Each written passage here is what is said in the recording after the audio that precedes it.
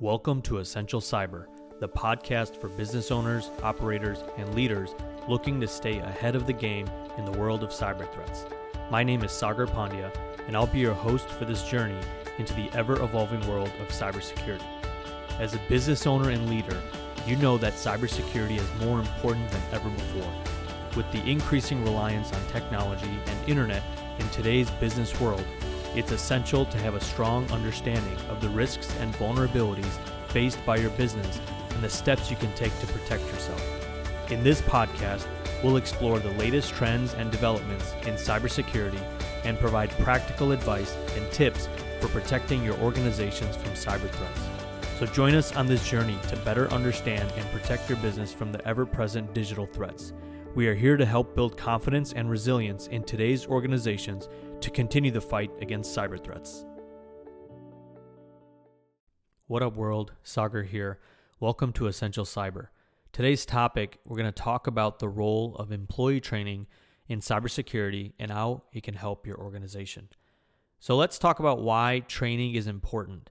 It's important because as part of an overall cyber strategy, it helps to educate your employees about risks and vulnerabilities on your organization and how to protect against them. So if you have well-trained employees, they're going to be more likely to recognize and report potential threats, and they're less likely to fall victim to phishing scams or other types of social engineering attacks. This for you as a business owner and leader is huge because the more your staff is trained, the better your chances are of keeping threat actors out of your organization. What should be included in the employee training? There's a few topics that I feel every organization should cover, and this should be done on a continuous basis. You'll always hear me talk about cyber being a team sport. What do teams do when they're not playing their games? They practice together, and they practice often. So in order for this to be successful, this training needs to be consistent. It's not a once-a-year conversation in January via an email. It's an interactive discussion. It's an intentional effort to get people involved, and you have to measure success of each member of your team that you test. If someone continues to fail and they don't understand the training and why it's important to your organization, they are a huge risk to your company and should be reconsidered if they can't get it together. So when you decide to implement your training program, a few topics that you should cover include password management, so you can teach your employees about the importance of strong passwords and how to create and manage them. Be sure you provide your team with some type of password manager. There's a million of them out there. They all do a better job than sticky notes and Word documents that are saved on your computers. So giving your team the tools that they need to be successful and explaining the importance of it, whether it's through you, through an internal IT team, or an external vendor, this is going to drive great reliability for the security of your organization. You want to talk about phishing scams, educating the employees about different types of phishing scams and how to identify and report them. This has been a huge issue that we've seen in organizations.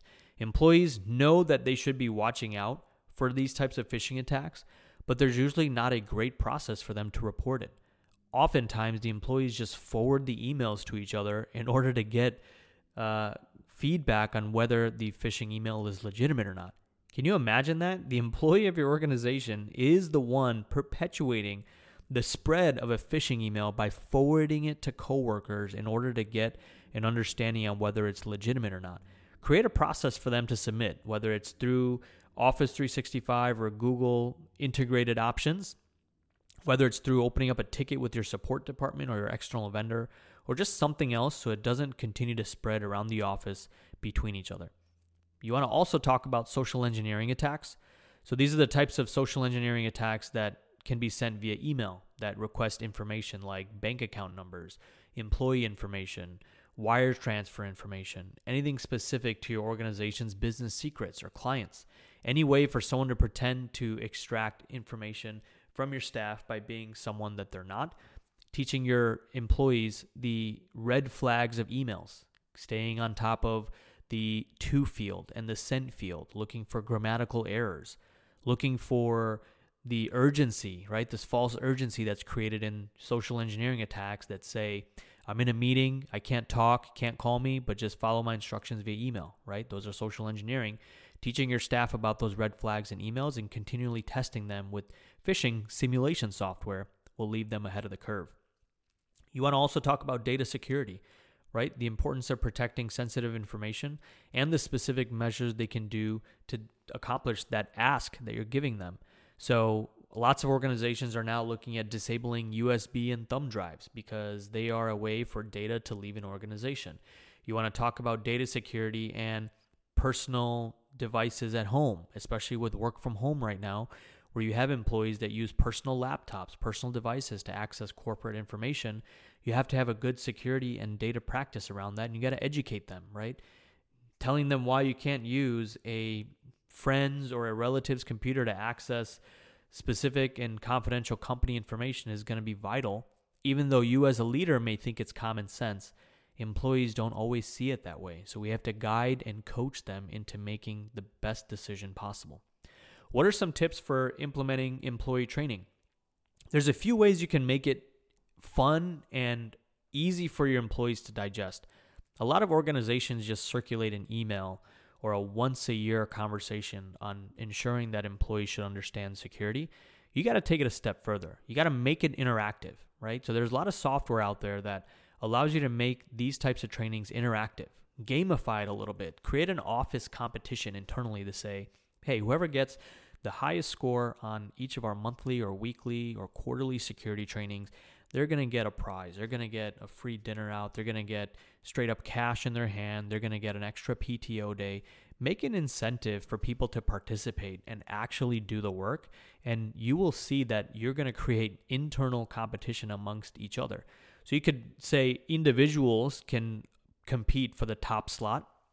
You can also then go and say, hey, accounting department, we're going to give you guys a team bonus if the median score of everyone in your department is a 90% or above or 85% or above. This way, employees are now holding each other accountable because everybody wants to get paid. Everybody wants to win the prize. Gamify it and make it more interactive for your staff. Use real-world examples. So start using examples that your organization would face. If you're a healthcare organization, you probably won't get much benefit by teaching your employees the benefits and the risks related to any type of manufacturing phishing or social engineering attack. You want to make it focused and relatable to your organization so that the employees understand risks and vulnerabilities for you and not something that's just broad and standard that makes no sense to them. And then we talked about making it ongoing. You want to make sure that your training is consistent. You don't want to do it once and just forget about it. You got to train and build this muscle consistently. It's a team sport. You have to make sure it's done consistently. You C-level folks, you should be the first ones getting tested. You should be the first ones getting the things done. You should be the model and the example that the rest of your team follows. You C-level folks are not immune. You're not exempt from doing these. I can't stress that enough in cyber overall. You are the ones that drive this change in your organization. Without a doubt, no excuses, and you will see magic happen in your organization if you continue to do this consistently for each of your employees. So as we talk about this now in conclusion, employee training is super important. Educating employees about risks and vulnerabilities for your business and how to protect them.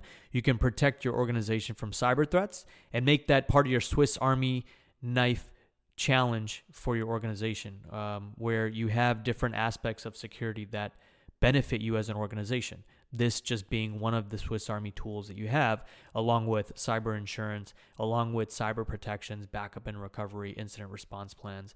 The list goes on and on. So thanks for tuning in to Essential Cyber. Join us next time for more insight into the world of cybersecurity for your business. I'm your host, Sagar Pandya, and as always, stay safe out there.